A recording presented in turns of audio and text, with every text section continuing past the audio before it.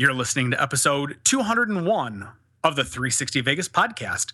Check out the blog at 360vegaspodcast.com or send us an email at 360vegaspodcast@gmail.com. You can support the show financially when you shop at Amazon and Caesars Entertainment. Simply go to the blog, click on the corresponding banner, and go about your shopping. It's that easy to give us money without giving us money. Or you can just give us money by donating via PayPal. There's also a link to that available at the 360vegaspodcast.com website.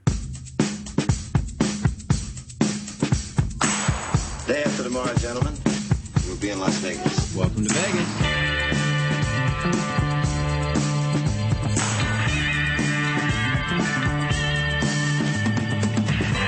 Las Vegas functions on a 24-hour-a-day schedule. The pools, the casino. Big volcano out in front. That's the Eiffel Tower. Bellagio. Riviera. The Mirage. Flamingo. Sahara. And the MGM Grand. This isn't the real Caesar's Palace, is it? I want to gamble. They always put the machines that pay off the most right in the front. Good luck. The Strip is just the most amazing stretch of road, I think, probably anywhere in the world. Kicking ass in Vegas. Vegas, baby. Vegas, baby. Welcome to Las Vegas. Feels good to be back doing a regular show. I mean, I enjoy, obviously, 360 Vegas Vacation and trip reports, but there's something comforting about friends getting together and trying to make each other laugh while we talk about Vegas that I'm glad that we're back to. Yeah, I agree. I've got myself so this week is Negroni week, and I am not a big fan of Campari, but, you know, when in Rome. So we are enjoying something called La Belle, L-E, and then B-E-L-L-E. It is gin, it's Negroni, and it's Aperol, and it's going to make Tony very happy. Well, there's two of those three things I've never even heard of or have any I thought for of. a second it was going to be like when we were talking sports with Tony talking about the drink, like we were going to tune out because we had no idea. It very much is that. Like, about. I don't know what's going on. I know it's adult, and that's cool, but beyond that, I don't know what's going on. I trust you two are having adult beverages with me. As always, sir. I just Love it. got started, yeah, but yes. All right, Can't do the show without a drink in your I know, hand. right? It's just Well, not it feels possible. weird. The whole concept is friends getting together, basically sitting around bullshitting, trying to make each other laugh. We always do that with drinks, right? Absolutely. Yeah. All right, so before we get started, I wanted to thank DJ Draper, also known as @DJ Danielson, for a well-thought-out, intelligent debate on sense of humor and forcing your opinions on society. I absolutely love a spirited debate, but I can't stand when people start to, like, when you've either run out of arguments or you aren't intelligent enough to actually continue your argument, that you just start to resort to Insults? Yeah, and that's what I really appreciated this. He and I had a conversation, as we knew I would offend people with this, God, I don't even remember what the joke was. What the hell was it? It was Beauty Bar, and it was right. the way I like my beer. Right. But he had. We knew we would offend somebody, or I don't know if we offended him, but we knew somebody would have an argument against. And it played out on Twitter, and he couldn't have been more respectful, more intelligent, more well thought out. Just that was the way all disagreements should play out. Well, and it was more of a discussion than a disagreement. Exactly. Yeah. Yes. I mean, Totally. neither one of you went, well, if you believe that, you're just stupid. I mean, that's not... I completely agree with you. I also wanted to thank @_Lucky45 for helping us out with our logo issues. Apparently, Google Play has when they just started doing podcasts, they had some weird logo requirements or something, and all the logos that I had for some reason didn't work. So this guy redid our logo for us so it would work. Just because he's into Google, Google Play, whatever. And he was giving me shit every week when I put a show out, like going, still haven't got this fixed, because it was just like Podbean is all it was, because I couldn't get any of our logos to work. And I was like, dude, I can't figure out. I don't know what it is. This guy just generous with his time, with his talent. I am. Thank you. Both. Thank you. There you go. Yes, Thanks. thank you. Well, all right, let's start the show. He's Mark, she's Karen, I'm Tony, and as always, we start with Random Vegas. Casino Royale's casino is 17,500 square feet, the smallest in the Vegas market that this show covers, which is to say the Strip, Fremont, and places walkable from either. The largest is MGM Grand at 171,000 square feet. To compare, that means you could fit 9.77 Casino Royales in the MGM Grand. I got that from show research. Casino Royale is smaller than Slots of Fun? Yes. Well, that surprises me. Slots of Although Fun does surprise me. I've only ever been in Slots of Fun maybe once or twice. Here's what you got to remember. Slots of Fun is kind of like an airplane hangar is kind of what it is. There's nothing. It's a structure, and then they just have a floor, and they're like, oh, I know what we do. Throw some carpet down and games. Boom. Casino. That's basically what it is. Now, let me ask you something, Mark. Where would potentially La Bayou and or Mermaids fall into this? Does that not really count? No, they don't count. Okay. They're going to be gone soon anyway. They It aren't won't full matter. casinos. They don't have table games in them. They don't. I see. Okay, good, cool. No, that was unbelievable information. And frankly, I've been in both, and it surprises me that as big as MGM is, it surprises me that Casino Royale would only be the equivalent, or MGM Grand maybe is a better way to say it, is only essentially 10 Casino Royales, right. Because that means either I've built up MGM Grand to be bigger in my head than it is, or I've made Casino Royale smaller than it is. Because I would, if you would have said, Tony, how many Casino Royales can you fit into MGM Grand? I'd have been like, 38. It is funny. Like when I first think of it, I would think the same thing. But is it the casino floor square footage? So that doesn't include the entry that's the thing, area, Karen. the I bet you theaters, I'm thinking about all of the restaurants that MGM Grand has. Right. Exactly. Which, I mean, quite frankly, Casino Royale doesn't have anyway. So even if you included it, you probably they have some see that shitty same ones, time. but they're all quick Well, service. yeah. But that's the thing. If you're looking just at the casino square footage, makes a little more sense. Yep. All right, let's move on to Twit Pick of the Week. Turn your mic off, really? And sorry, Jen came in and she was talking to me, and then I was telling Cooper to get out, and so I was just trying to. I was trying to not let the viewer at home see behind the curtain. I'll just take a space because every time you do it, I hear it go click. Gotcha. All right. It's simultaneously inspiring and depressing, beautiful and hard to look at. It's the view outside the plane window as it slowly takes you away from the Vegas Strip. A view that can bring grown men to tears, regardless of how much abuse they just suffered at the city's hands. From this view, brought to you by @BobSmith55, you can't see or remember the 6'5" blackjack, the switched out booze, the resort fees, or franchise charges. For some reason, all you see or can think of is opportunity fading away right outside that tiny window, and then the longing to return begins.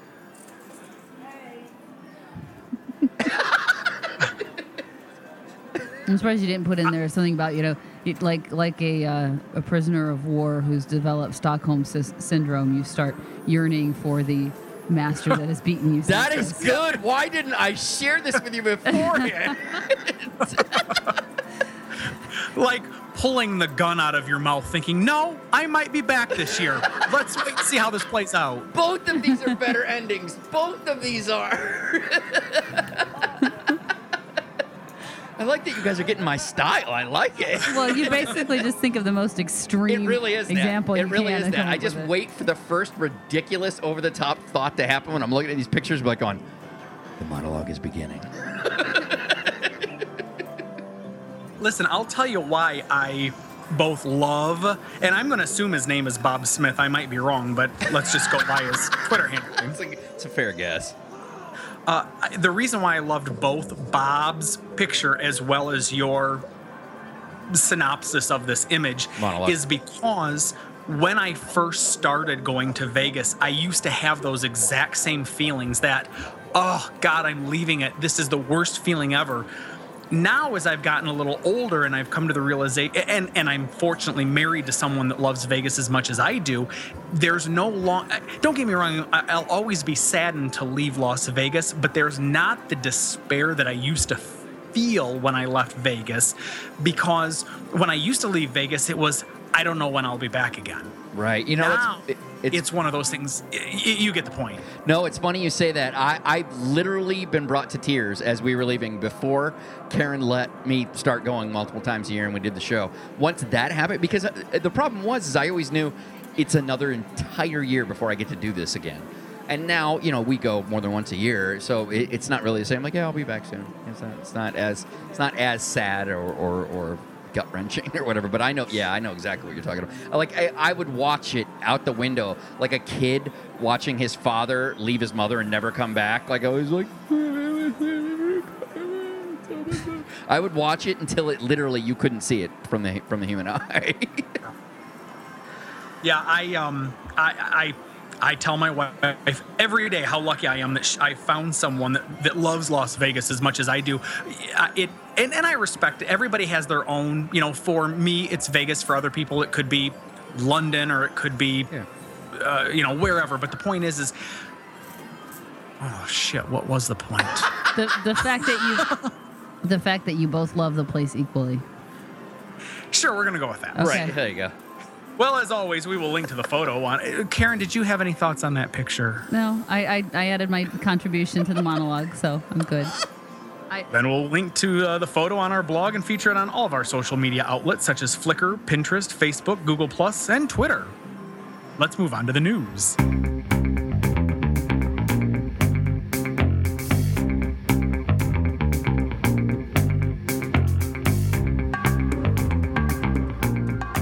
So Monte Carlo becomes Park MGM. While it shouldn't surprise any of us, it still disappoints many of us. MGM announced they will rename Monte Carlo Park MGM. So instead of renaming it, they basically just figured, we're going to tell you what it's located next to and who owns it.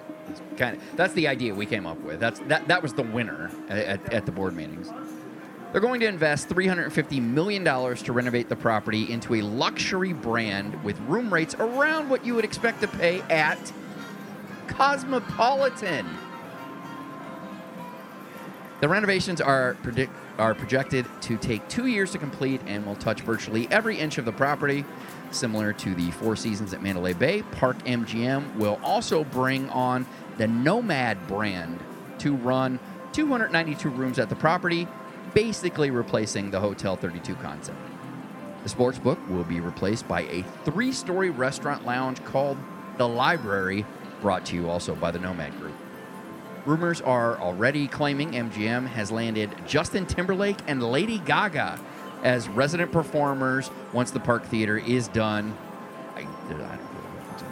No word how the fuck they intend to make a luxury brand fit into the retail/dining options located at the property's newly renovated front door. You ever get the impression they're just kind of doing this shit and we'll figure it out as we go? Well, there obviously wasn't a long-term plan, because why would they have spent the money even renovating the inside, like the casino that they've done, if this is where they're going to go? Yeah, luxury, they're insane. Luxury brand, you're out of your mind. You know, here's the thing.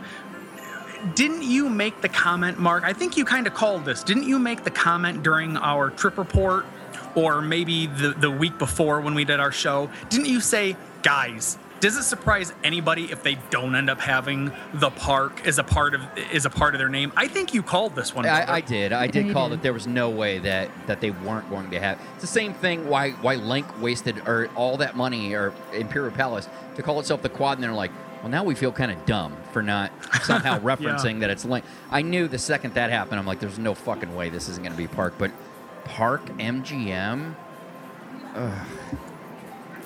it's just lame. Yeah, I was very unimpressed with it. Had no desire. It was like, whatever. Yeah. You know, and no offense, I can't imagine how they're going to turn this into a high-end property. I said before that what they were starting to do with their renovations, they were trying to become the affordable Cosmopolitan. I'm like, that works. That works. If you think you can actually make this into the Cosmopolitan, you're fucking high.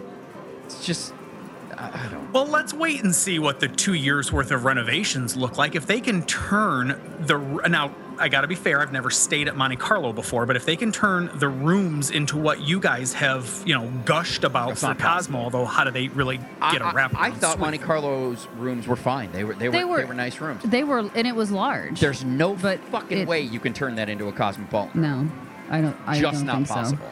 Just not possible. Well, depending on their customer service, they may be already a step ahead. All right, so the Station Casinos buys up the Palms.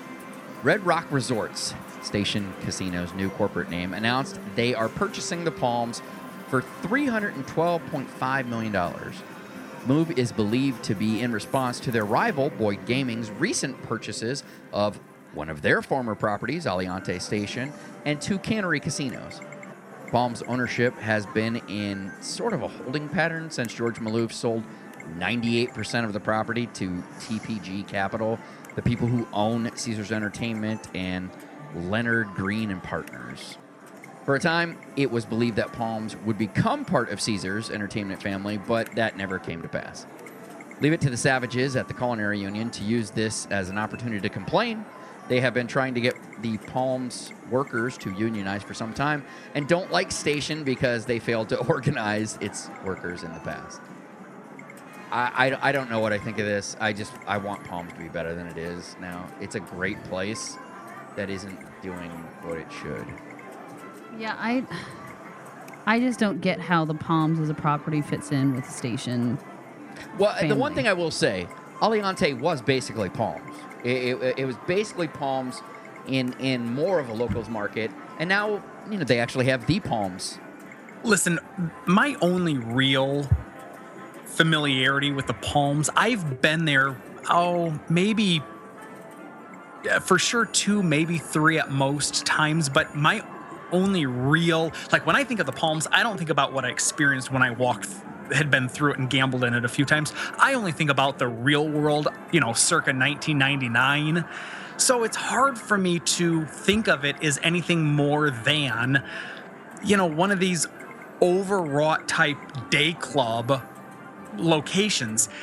The fact that it was bought by a locals casino, and knowing how much I love Red Rock, I'm cautiously optimistic about what this could potentially mean. Now, here's the real problem, Mark. You and I, we're Strip and we're downtown folk. So would we even, I've stayed at the Rio before. You might as well put me in Laughlin as far away from the action as I feel that I am staying at Rio. I don't know that I'm willing to give the Palms much of a chance. I've said the same thing back before Rio took its dramatic nosedive, and recently at the Palms. I've had phenomenal times at both of those properties. I think the Palms is a great property, but I'm 100% with you. It doesn't really matter. I'm not on the Strip, and it's that distance. While it's beautiful to look outside the window, it feels like it's almost torture to go, look, it's right there. It's just right there. Yes, exactly. No, it's it's the proverbial being in the plane as you fly out of Las Vegas scenario. Absolutely. It's right there. The other thing then that makes me a little cautious about this endeavor is, will the locals, because Stations has a true holding with the locals. Yeah. I wonder if the locals are going to go, ooh, well, now that Palms is owned by Stations, now I'm going to head on over. I just don't know. I don't know. It'll be fun to watch. Yep. Point is, it'll be fun to watch. Yep. All right. So talk to me about the state of MGM. Saving us all from having to listen to them, EdgeVegas.com shared the details learned from their most recent earnings call. Taking a page from the bullshit spinoff Caesars did, MGM will have a growth properties company that will be a separate stock offering.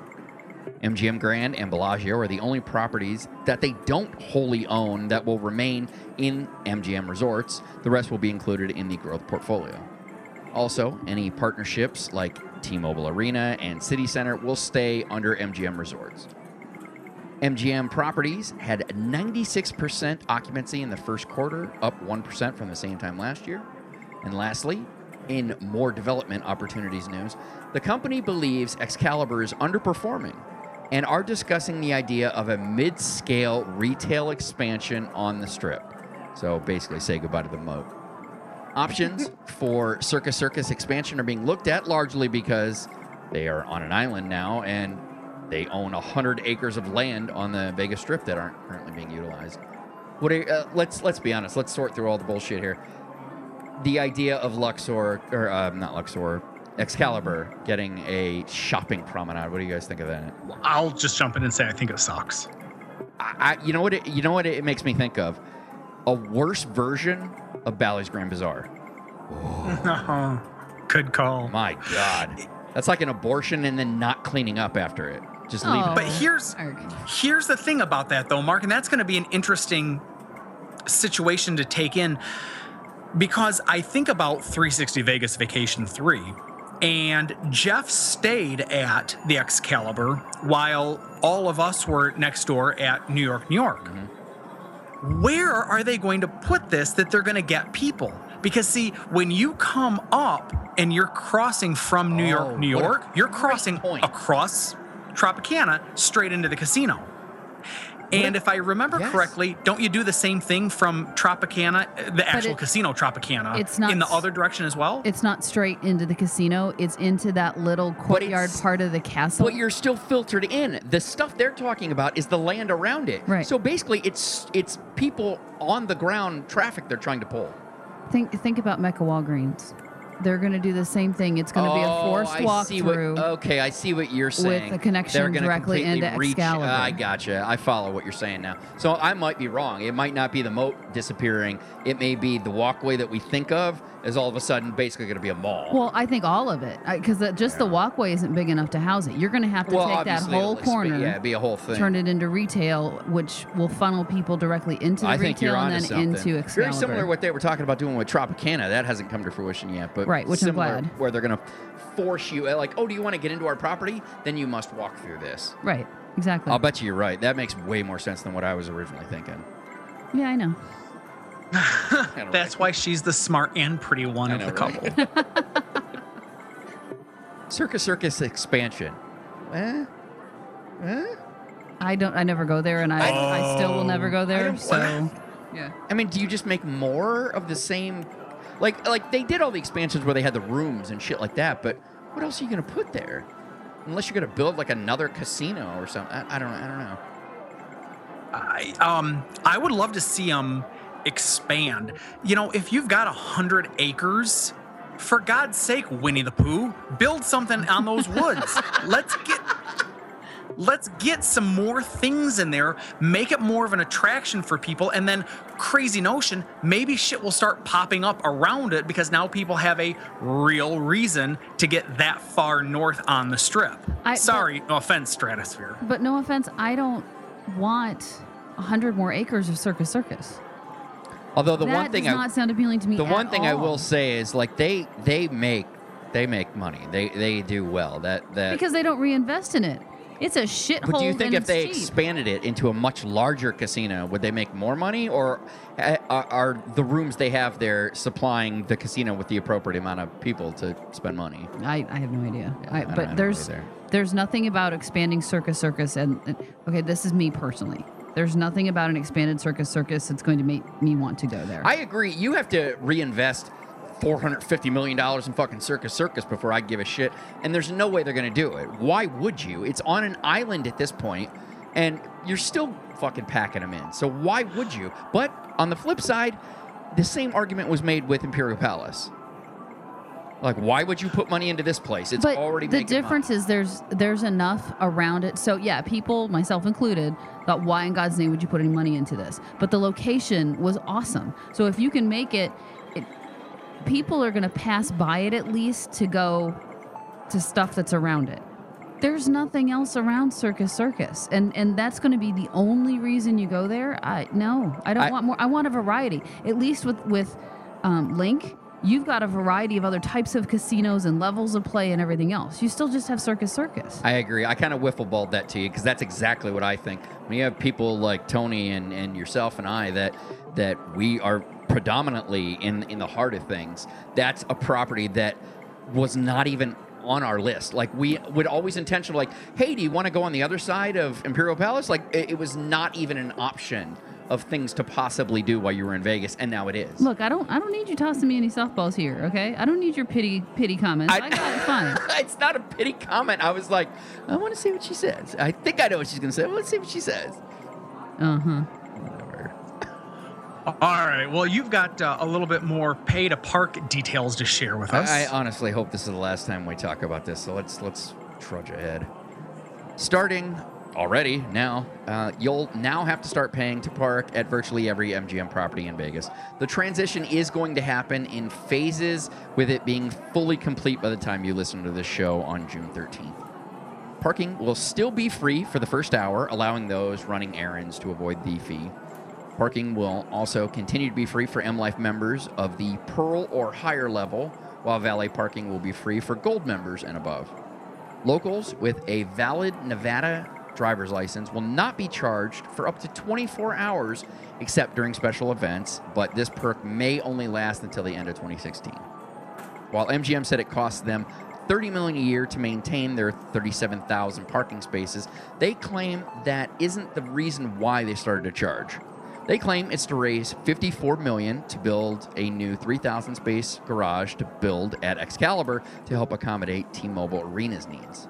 Oh, and another $36 million to upgrade all their facilities. So knowing that, it would be safe to assume that parking fees will go away once these projects are complete. However, I assure you that is not going to be the case. TravelVegas.com did a simple breakdown of what you can expect to pay. At Aria, Bellagio, Mandalay, MGM, Mirage, and New York, it's $7 for vehicles parked 1 to 4 hours, $10 for 4 to 24. At Excalibur, Luxor, and Monte Carlo, it's $5 for 1 to 4 hours, $8 for 4 to 24. There is an additional cost for vehicles parked over 24, an additional $8 at the lower end, and an additional $10 at the higher end, on top of what you're paying per day. We've never stayed 24 hours downtown in Chicago. Do you think they have an additional charge for being there even longer? No, That to me seemed kind of gougy.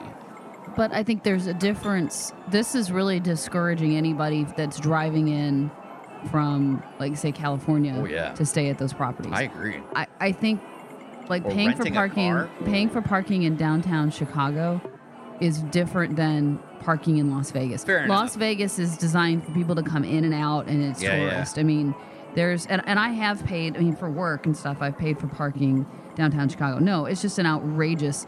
The funny thing was you were listing the fees, and I'm like, well, that's not that bad, because I was thinking about, like, downtown parking, and I'm like, duh, there's no way they're going to go from having it free to now you're paying $40 a day. Oh, I assure you, like resort fees, these prices are going up. Oh, they will. Oh, yeah. But I mean, you can't make that jump initially. Not initially. It's going to be you're bad right. enough, blowback as it is, that they'll have to work through. But no, eventually they'll get up there. I would like to say that there's going to be a huge backlash, and they're like, oh, we can't get away with this. But No, they won't. I People know, will bitch about it, but over. they'll still park. Yeah, I know, right? That's ultimately the real problem. Except, if I can be the fly in the ointment here, let me say that as you guys aptly point out, this A, truly discourages renting of cars, but it also, B, seems to penalize folks from Arizona, California. I mean, truly their largest, well, I shouldn't say larger. I have to imagine It's their base. when you look at exactly when you look at how it's broken down, the super majority of the people that come in, they can at least say statistically come from California and Arizona. Frequently, yeah. Why are you penalizing the people who, as you aptly point out, are your base? I don't get this at all. And frankly, it seems to me, if this is really where MGM wanted to go, MGM as a corporation would have been smarter to have just increased across the board all of their hotel offerings by, let's just say, $15 a night. All right. So that theoretically you've got that boiling water with the frog in it sort of scenario where you don't really notice it unless you were to sit down and do a cross comparison between, say, your MGM and Caesars Entertainment.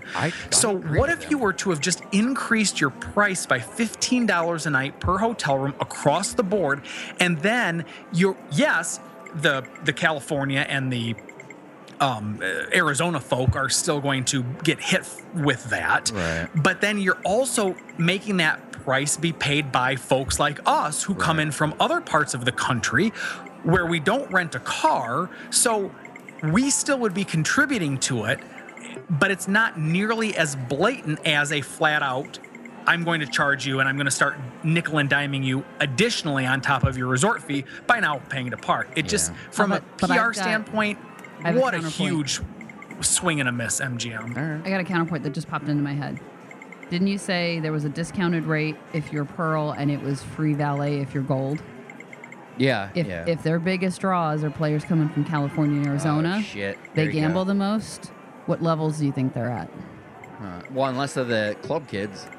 And then I don't give a fuck. You can charge them all you want to. None of us like the club. But no, for the serious gamblers, though, I bet you that's what they're counting on. I'm just sure. paid $200 for a $40 bottle of booze. You can pay for fucking parking, you little idiot. But I'm sure they thought about that and they looked at where their Pearl and Gold club members predominantly are from and figured that that's how they're going to balance that out. I'm the most interested to see it because obviously this doesn't affect any of us. We don't rent fucking cars when we're there. We're at this point we're now ride sharing everywhere. Before it was cabs. This doesn't affect us. So I'm curious.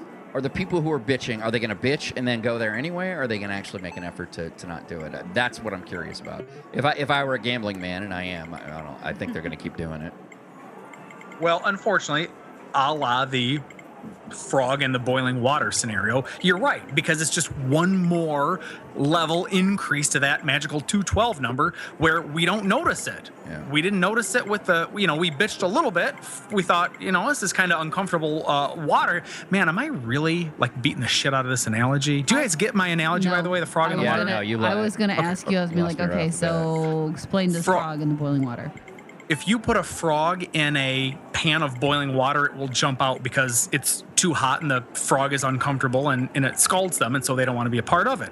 If you put a frog in a pot of lukewarm water and then turn the heat on and incrementally increase the heat of the water, the frog will eventually boil to death because it's so slowly getting acclimated to the heat of the water that eventually it literally kills it. See, I just keep thinking of this frog with his arms hanging out around. I think it's like a hot tub. That's pretty nice here. You guys just right. Woo, this is a little warmer than I remember, but no, it's still good. It's still good. No, it's a little warmer than I remember, but it's still good. It's still good. Working some LBs. Yeah. I mean, seriously, think about it. When they took away the 3-2 blackjack, when they took away the 9-6 jacks or better, when they imposed the resort fees, I mean, it's one thing after another, and we're slowly allowing ourselves to boil to death because we're like, this is okay. It's uncomfortable, but we'll get used to it. Let me give you a doomsday scenario here, Tony, and I want to get your opinion on this. Does it get to a point where we just get pushed and we're like, I'm done? And then they can't fix it. Like, let's say at some point they're like, we don't do comp booze anymore. And then people like us are like, well, fuck it, we're not going anymore. And they suffer huge losses. Like, okay, we're doing comp booze anymore. Do we just forgive them? Like, okay, we'll come back now. I think you would. Yeah, I think it's funny. As I was saying it, I was like, I would totally go back. As soon as they were like, we'll give you comp booze, I'm like, okay, all right. Now that we're back on that level. But really, I don't know though, Mark. I mean, at what point do we look at truly Tunica and say, all of a sudden, one day you come on and you go, well, gang, this is going to be the last episode of 360 Vegas. Starting next week, we want to welcome you to 360 Tunica. I mean, at what point do you finally just say, the Vegas that made us fall in love with it, that made you start a podcast about it, at what point do you stop being in love with the city? Because the city isn't what it used to be.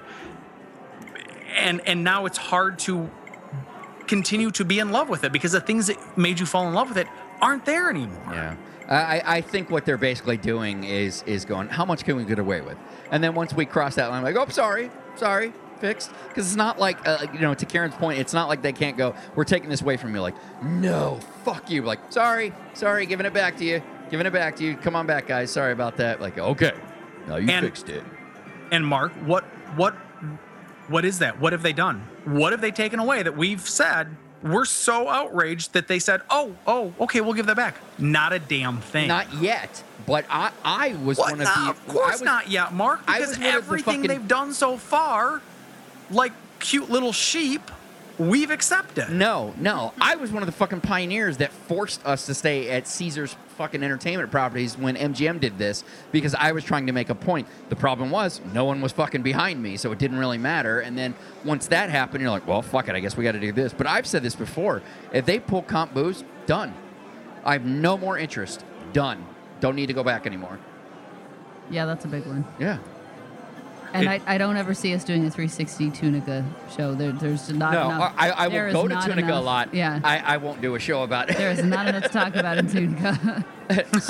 Same as last week. See you next week. Right? In the news. Nothing's open, nothing's closed. Right. So, In the news, local redneck got drunk at a bar in Tunica. it was me. Right. That's how I know. All right, well, tell me about the Las Vegas Sands Arena. Because apparently Vegas doesn't have enough of them. The company that runs the Madison Square Garden and the Las Vegas Sands announced that they are partnering to bring another giant arena, the world's largest, specifically designed for music, to Las Vegas. It will seat 17,500 and be located on Sands Avenue between Manhattan and Koval, or for anyone who's ridden the monorail, it's the place where it turns and takes you around the Wynn Golf Course. It will be located just south of Wynn's Golf Course. Lots of buzzwords like state-of-the-art, innovative, and reinvent were used to describe it. Really? Another one? Think about it. They've already got one that I think it does 14. I'm just throwing some random numbers out here. Don't get, no, it does 15.7. Ballpark. You got MGM that does something like 15 or something. You got Mandalay that's got like 16.5 or something. You now have the T-Mobile Arena that's got 20. How many fucking arenas do you need? Well, the sound system's epic. It's amazing. I'm pretty sure most people aren't going to know the difference. but think about those three that you just listed off. All MGM. Oh, absolutely. So MGM has the market corner. Oh, it's clearly a pissing contest. So with if this is going to go Adelson. down close to the convention center, Yep. Ooh, I see where you're going now. and I'll throw this out there before. Like when my company has their worldwide convention, you either figure out how to get 15,000 people on a convention floor, which isn't conducive to a concert type setting, or when we've had them in Vegas, and like we did this year, we went to an off-site arena. I follow exactly what you're saying because where they're locating Yep. it, they could connect the convention center to it. Yeah. It's basically behind the convention center. Yep. So, you have a giant company and they're like going, oh, hey, fucking Bon Jovi's performing for you guys. Yay! I see where you're going with this. That's pretty, that's clever. Yep. I mean, hell, this year we had J-Lo as our headliner concert, which basically, from what I understand, I didn't go see her because I refused to. I can't wrap my her head any around it. attention. I get your. She can't. She's talented. She can dance. That's the only thing she can do. She can sing. She has cannot sing. She doesn't have a huge range. She can carry a note. Well, for the record, she doesn't sing in concert. She lip syncs everything and just dances. So that's not exactly a concert, is it?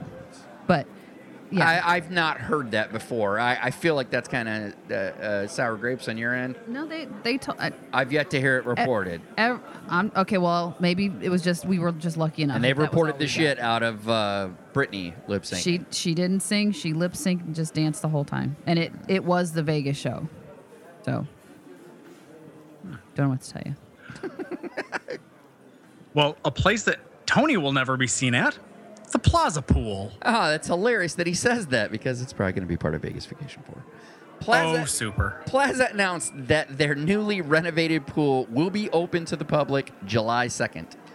It is 70,000 square feet. It's going to feature a wet deck with several lily pad daybeds, 6 cabanas, a hot tub, a bar, poolside gaming, and a real food truck. Like literally, they took a crane and lifted a food truck and sat it on the roof. They did it yesterday. Wow. Existing amenities formerly available, including tennis and basketball courts, have all been refurbished as well. Yes, Tony, that looks to be something that could be a part of Vegas Vacation 4, primarily because conversations about cabanas, as well as poolside gaming. Something I don't want to be a dick about. Something that I'm going to be a dick about.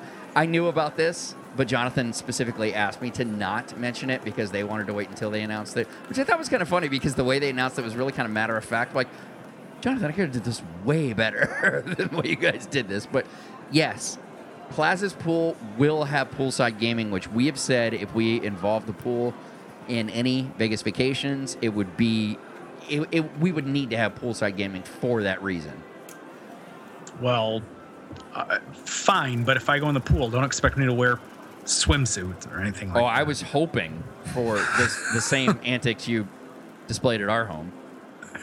Which you guys were remarkably understanding about. I mean, I thought when I stood at full attention and applauded you that I adequately shared my opinion. Yeah, I thought it was going to be awkward when they were initially they were hanging down to my knees, and you're like, no, it's you own those grandpa balls. I did the slow clap. Or was I just sat back? Okay, just for the record, none of that happened, gang. It happened. Don't let him. Listen, I don't understand. Help me in my mind's eye, since the Plaza is where my wife and I stayed for 360 Vegas Vacation 3. I don't know where this area even is. You're telling me it's not on the top of Biff's Casino? No, because Biff's Casino is like 40 floors up. This is about on the 4th floor. It's basically, when if you look from a distance where you see Oscars and you see the towers start to kind of come up, like there's the Plaza complex that goes up to a certain height, and then you start to see the towers go up even further, but the rest of the distance stays there, or the rest of the height stays there. That's where the pool is. So it's like 4 stories up. Okay. Oh, okay. All right, well, I don't think my nuts will hang down quite that far. But if anybody wants to come by, swing from them. Swing from All right, we've got some SLS room deals to talk about. Normally, I don't really care about anything SLS does, but I thought this was really clever. They're calling it the, quote, My Vegas Story. If you stay at least 2 nights in their story tower, you are allowed to eat and drink everything in the minibar for free. The deal also includes VIP status at the pool and nightclubs at the property, so it'll be, you and 3 other people. The price per night starts at $144, and that does not include the $30 resort fee. The contents of the minibar are valued at $200. However, you only get one. They don't restock the thing during your stay. But doesn't that sound fun? That sounds like a crazy thing. Like, let's fucking crush this minibar, bitch. Well, they've certainly done a really good job of letting you do what you've always said you would do if money were no object. Yes. Oh yeah, man, I would totally crush that bar. I could eat all of that shit. I'd drink all of those things. Yeah. And you're like, really? You'd pay $200 for the little tiny airplane bottles of booze that are in there and the 6 candy bars? Knock yourself out, jackass. Yeah. But listen, is it a clever little come on? Absolutely. Particularly if having VIP status at the pool and nightclubs were your scene. Right, yes. Then yeah, I guess you could, sure. But not gonna lie, the only people that are gonna take advantage of this are Stanford swimmers. So too soon? Nah, not on this show. What are you talking about? It seems like a complete douchebag thing to do, but oh yeah, man, come on, let's go drink all the alcohol out of this mini bar. You're paying, because think about it, gang. Let's do the math on it. It's a 2-night minimum stay. Oh, you're clearly paying for it with the room rates. Yeah, $175 a night. So you're paying $350 right. for the privilege, quote unquote, of being able to crush a $200 mini bar tab. Right. $40, $50 rooms you're now paying $144 for. Bingo. Exactly. But like I said, you know what? If the pool and VIP nightclub scene is your thing, then there's added value that you can't really put a dollar amount on. Right. I can, and it ain't here. Right. Well, all right. Apparently Tony had everything to say about that. It was good. You summarized it. I'm like, well done. And honestly, I don't really have an opinion because I still don't ever want to stay at SLS. So, okay. there's the Riviera Implosion details. Vital Vegas reports that the first Riviera Tower implosion is scheduled for 2 a.m. on June 14th. Vegas Bright is reporting that the second will be imploded on August 14th. Taking advantage of a unique opportunity, the Barrymore at Royal Resorts will have an after-hours viewing party of the Riviera implosion beginning at midnight till 3 a.m. Like I said, the implosion's at 2 a.m. There is no admission fee, however, reservations are recommended as space is limited. Peppermill would be another great option, however, space would be even more limited there. And you'd have to go outside to watch it because, there's not a whole You do it from the shitload of lounge. windows. You do it from the lounge area. There's windows in the lounge? Fuck yeah, there's windows in the lounge. Do you hate it that much that you've completely she wouldn't blocked even go out into how it. She didn't even go anything into inside it. looks? I didn't go into the lounge. I looked at it through the doorway and thought, she's yeah, like, that's enough. that's not necessary. No. There's why you didn't love it. You got to get in there. You got to be enveloped with it. We'll get you there, with it. Karen. Nope, We will I'm good, get you thanks. there. Well, here's the deal. I'm looking at a calendar right now. August 14th is a Sunday, kids. So what's everyone doing in the middle of August? But it's going to be the 14th at 2 a.m., which means you're not going to be back in time for work on Monday. Oh, yeah, there you go. Long weekend. Long weekend. Also 115 degrees, I'm sure, because it's August 14th in Vegas. Not at 2 a.m. Well, Okay, so only it's 104. 98. I stand corrected. It is not 98 degrees. You back down, sir. Keep it in your pants.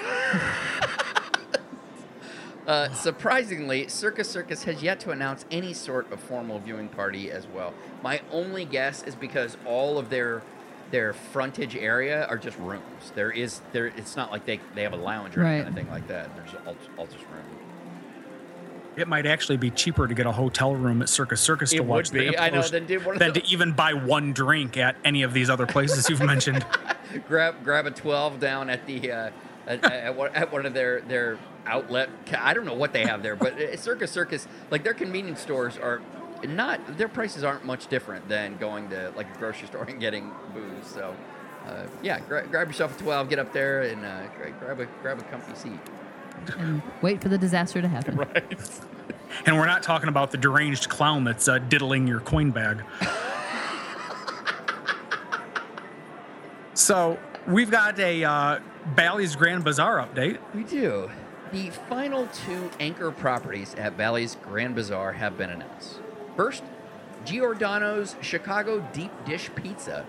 It will be located in a 4,000 square foot space above the recently opened Starbucks on the opposite side of Wahlburgers, next to the grand entrance. Plans are also to have a 1,700 square foot patio. Second, and adding to the Dirt Mall vibe, Bally's announced that their final anchor tenant will be country music star John Rich's expansion of his, quote, lifestyle brand of boots and sandals, and creating Redneck Riviera, a Nashville-style honky-tonk bar, unquote. It will be located above the future home of Wahlburgers. Both are expected to open in the fall of 2016. Zero give me any appeal at all to go there. Like at this point, it's everything hinges on Wahlburgers for this thing. Karen, jump in. I so don't care about what's happening at the Grand Bazaar. It's hard to even make something up to talk about. Well, yeah, I don't think we're going to have much conversation about it. I didn't like Giordano's when we were in Chicago, so I have no interest in going to visit it in Las Vegas, especially when you have secret pizza and I agree that it is a unique things. offering concept. It's just not. Yeah. I agree. Wahlburgers is still the only thing of interest there that would be a draw for me. Yeah. JoJo's Jerky, you're like, okay, if there's one there. I'll go. Now that it's there, I don't have to go down to Container Bar. But nothing. I mean, all the shops, at least from what I saw, all the shops, the bulk of the shops that are in there is just shit to waste your money on.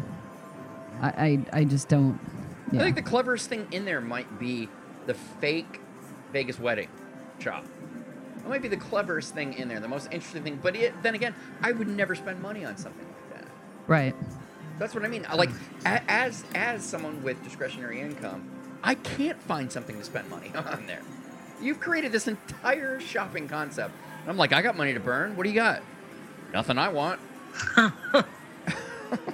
It really is too bad, and I just have to assume that they're charging an arm and a leg in rent to be in there because they think that it's a unique spot to be in, and I guess all things considered, it is theoretically, but woof, they are not doing a good job of, and that's the worst part because success begets success. Yeah. They're not having success right now, so the Nashville-style honky-tonk bars beget more Nashville-style honky-tonk bars. Exactly. You know the other thing that I think maybe the best thing available there is that center walkway we've talked about is very nice. Mm-hmm. I like that as opposed to the moving walkway that never fucking works. Aesthetically, yes. Yeah.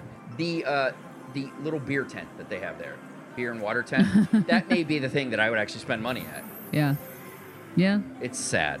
The whole thing, it's just sad. CVS. There's the other thing I'd spend money at. Fucking CVS. There was a CVS in there? Yeah, remember the whole giant CVS? Remember in that space where we're like, they've never done anything Oh, with ever? yeah, that one. Sorry, I was thinking in the Bazaar shops it's themselves. not technically Yeah. the Bazaar. Yeah, it's just right next to it. Yeah. I know. It's bad. Well, all right, let's move on to something good, like prop bets. For those of you unfamiliar, prop bets is an extension of the news, but with just bits and pieces of noteworthy items. First up, not even a week after it was announced that the Burger Lounge at Aria was going to delay its opening, it was announced that they are now open. They opened May 15th. While we were out there, actually. Yeah. They knew we were coming. They were like, guys, listen, just hear us out. We're, you already picked something more fun than us? This is the kind of impact 360 Vegas has in Vegas now. Here we go. Egg Slut at Cosmopolitan has opened on the second floor of the property in the space formerly home to Vabeni. How do I say that? Vabeni Cafe. like I would know. They are open from 7 a.m. to 7 p.m. Monday and Wednesday through Friday till midnight on Tuesday, Saturday, and Sunday. Why the hell do they stay open on Tuesday? They've got some kind of industry night on Tuesday for their nightclub. That's the only thing I can think Oh, that's a good call. Well, wait. So Monday, Wednesday, Thursday, Friday, it's till 7 p.m. Right. I mean Friday till 7 p.m. Oh, so Mark, your point is you think they're open until this random Monday, Tuesday night on a right. That it's an industry night, and that's where all the industry people go to their nightclub, and then you got Saturday and Sunday. Okay. Yep. Okay. I still think it's weird. Yeah, it's very weird. And Vegas Eater also shared their menu. Apparently, John L. Smith was only the beginning. Since it was announced that he resigned from the RJ due to conflicts with the new management, Howard Stutz and Jennifer Robison have moved on. That means all three of the journalists that uncovered that Sheldon Adelson had bought the RJ when it was being hidden are no longer working for the paper. Despite having multiple spaces that are already vacant from other failed dining options, Downtown Grand announced that they will close Stewart and Ogden and renovate it into Freedom Beat, another American or featuring American food. But of course, there are no other details available at this time. You know, I got to tell you, I have eaten at Stewart and Ogden, and there was absolutely nothing to write home about in that particular eatery. So while I'm disappointed that they seem to be really, really struggling down there, I'm at least looking forward to seeing what this Freedom Beat could try. But Stewart and Ogden was, to the best of my knowledge, now granted I was there for breakfast, it was American fare as well. So I don't know what they're going to do. My guess is they're going to change up the menu a little bit, and they're just going to slap a new name on it. I agree with you. And I always point back to every time I hear about a failure at Downtown Grand, I do like Downtown Grand. I like their pool offering, although that's struggled. I like the casino. I'm interested in staying in the hotel. I always point back to your experience where the mob bar, they had it right on the corner. It was drawing people in, and they locked the fucking doors to try and force you to go into the casino. Like, oh, I can't imagine why things are failing there because you fucking idiots won't let people in. Yeah, I agree. Next up, Westgate had an electrical fire, the cause of which is still under investigation and will more than likely be anticlimactic. 2 people were treated for smoke inhalation. You know what I've realized? That we've had a couple of these this week where, as I've touched up the notes, because obviously these notes have been going on for a while because we had Vegas vacation and whatnot, that they still don't have updates. Like, I'll Google for updates, like on, So it's almost like they go, oh, this thing happened and we're going to research, which means one, never going to tell you what happened. Yeah. I assume he still hasn't finished his little house of Versailles out in Florida, and he just needed a little extra insurance money. If you've not seen that, it is available on Netflix again. Get ready to fucking watch the Queen of Versailles. The Queen of Versailles. Yes. It is overwhelmingly revolting. Yeah. If you want to see what it's like for the richest of the rich to just piss on everything, like throw money at whatever, just the most obnoxious. Oh, but to do it while they're going broke. I know, right? Mm-hmm. Right. Yeah. It's truly the epitome of money can't buy you happiness. Yeah. And the worst part is, and I'm sure they've done hundreds, if not thousands, of psychological analyses on this sort of Schadenfreude, I believe is the term for it, where I just watch and I'm like, yes, you rich fucks. Right. You pick that dog shit up off the floor on your own. That's right. Now, I gotta can't have your 12 fucking servants taking care of shit for you anymore. Oh, boo-hoo. Yeah, well, exactly. The disgusting thing was not that they had to pick it up on their own, but like how long it sat there and how much there was, and right. I'm telling you, it was like turning white, and they're like, "Oh, well, maybe now we should pick it off." Right? Oh. Yeah. It. So disgusting. But a great watch. It is. It is a great watch. It is a great watch, and you'll see why I have issues with the amount of wealth some people should be allowed to acquire. Mandalay Bay halted casino play for 40 minutes due to a power outage. The outage did not affect Delano or the Four Seasons. No word regarding the cause. Still. You know, when I had been reading these notes earlier today, Mark, you know what immediately flashed through my head when I read this particular prop bet? That certain scene from Ocean's 13. Yeah, right. I'm like, oh my God, I'd have just grabbed fucking fistfuls of the purple chips. I'd have been gone before they knew me. I'd find some cracked out hoe. I'd say, even if I split it 50-50 with her, I'll give you $250 just to walk in and cash those chips in for me. What a brilliant. Anyway, so because he's interested in adding one to the Paradise Park project, Steve Wynn took 2 rides on Slotzilla while he was. While we were in Vegas. Oh, so that's where the pee that came from the person going in the slot. That was just before we got there. While a spokesman said Wynn and group had a great time, they did not confirm if a zip line will be part of the project. Okay. No, go ahead. Get in. Okay. I've got one thing to say on this, and then I'll defer to the rest of you two. I don't see in a million years how any sort of zip line even remotely works into a Wynn scheme. And if he does, the guy's gone batshit crazy, and somebody's got to step in and get power of attorney over him, because he's now just literally pissing his money away. Okay, yeah, I have nothing to add. That's exactly where I was going with it. I'm like, there's no way a zip line is included in a Wynn fucking project. There's no way. Yep, I agree. Vegas Eater is reporting that permits have finally been filed for Gordon Ramsay's Fish and Chips in the Link Promenade. Originally projected to be located next to the High Roller, Cantor Deli has taken over that spot, so they will relocate closer to the Strip, next door to the new Purple Zebra shop, also under construction. Estimates are for both to open sometime this summer. Hooters Sportsbook was robbed via an armed gunman. No word how much the gift cards were valued at. I was literally sitting at work and laughed out loud at my desk when I read that. I was like, this guy's really funny. Like, what a nice change of pace. Right?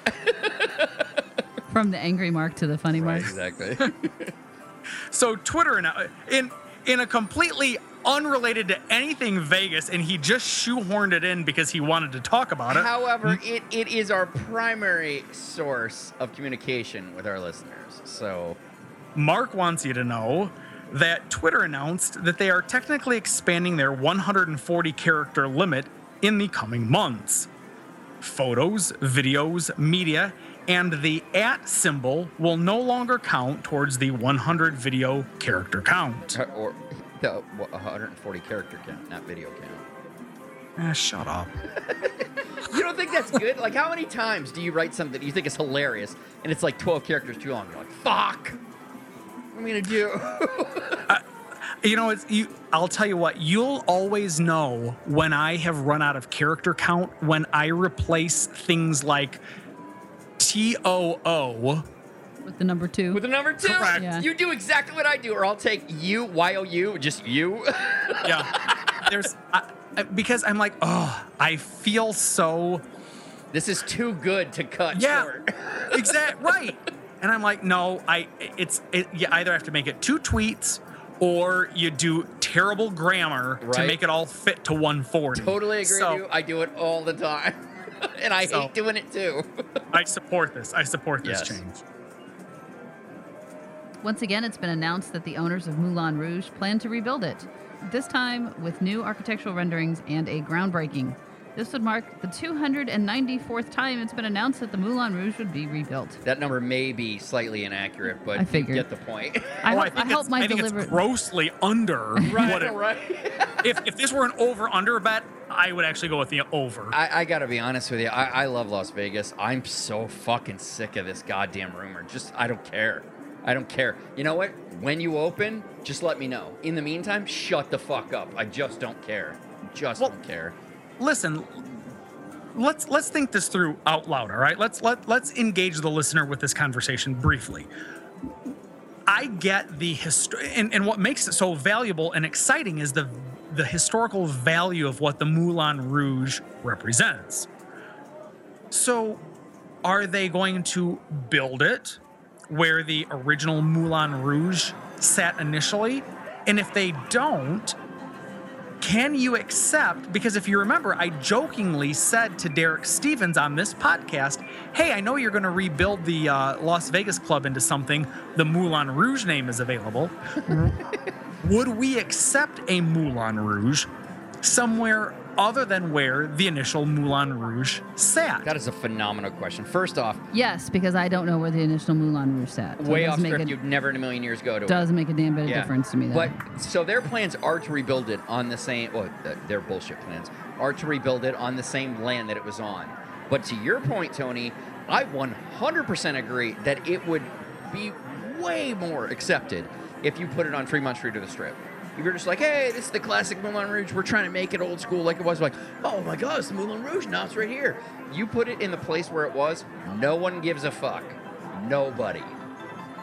I agree completely. The Moulin Rouge, for folks that aren't familiar, is at this point, Mark, would you say 60 years old? I mean, if it were still around, it is a 60-year-old named casino. Yeah, and it only lasted a year, but it was the first racially integrated or primarily black casino at a time when you would have black performers perform on stage, and then they had to basically get the hell out when they were done because they weren't allowed to stay in that casino.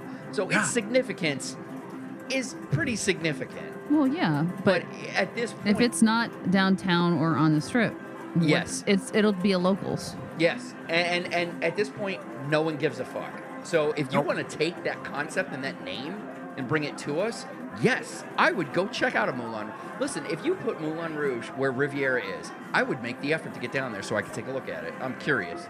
If you made a cool casino, I would go check out Moulin Rouge on the Strip, even if it isn't insanely convenient. You put it where it previously was, don't give a fuck, I'll never see it.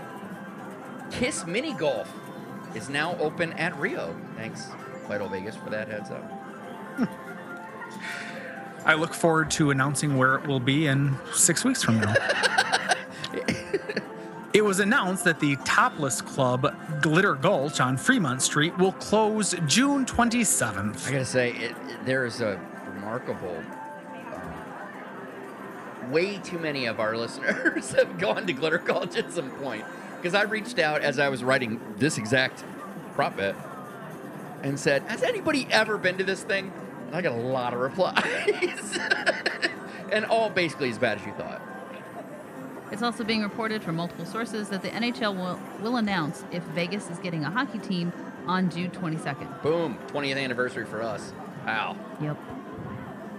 I was destined to be the host of.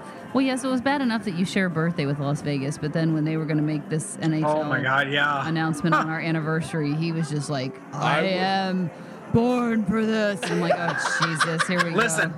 I am not a big believer in the whole The Secret concept that Oprah, promoted about 15 years ago, 10 years ago. No idea But what you're talking I have about. no idea what you're talking about. Oh, it's okay. So, Divinity? 17-second definition of it. The theory of The Secret is, if you put out into the universe these mental waves of what it is that you want, the universe will pick up on that like magnets and will send back to you like a magnet the things that you have been asking for. You just got to put it into the universe. Crazy. That's the dumbest thing I've ever batshit fucking heard. crazy.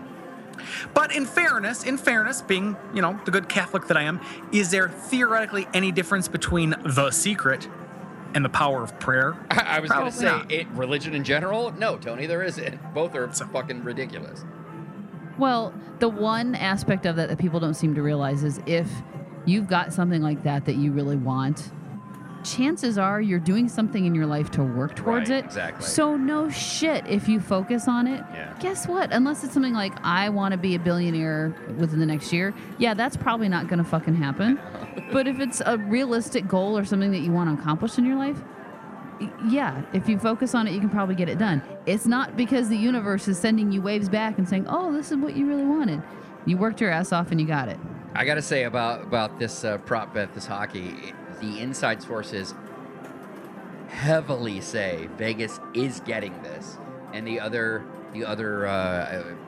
Canada or Canadian city that was going to get one, or that applied for one, they're going to make them wait. But everything seems to point to Vegas is getting this team. I'm sorry, I still think it's the dumbest fucking thing in the world to put a hockey team, a team that plays on ice. In a desert fucking city. The problem with that is Phoenix has had a hockey team for 15 years. I think that's stupid too. and that's Wayne Gretzky's team, by the way. Well, God bless him. Apparently the Canadians didn't try hard enough to keep him. I just think it's ridiculous. I mean, of all the places you're going to put it. I mean, it's like they play the game inside, right? I know, but it's like...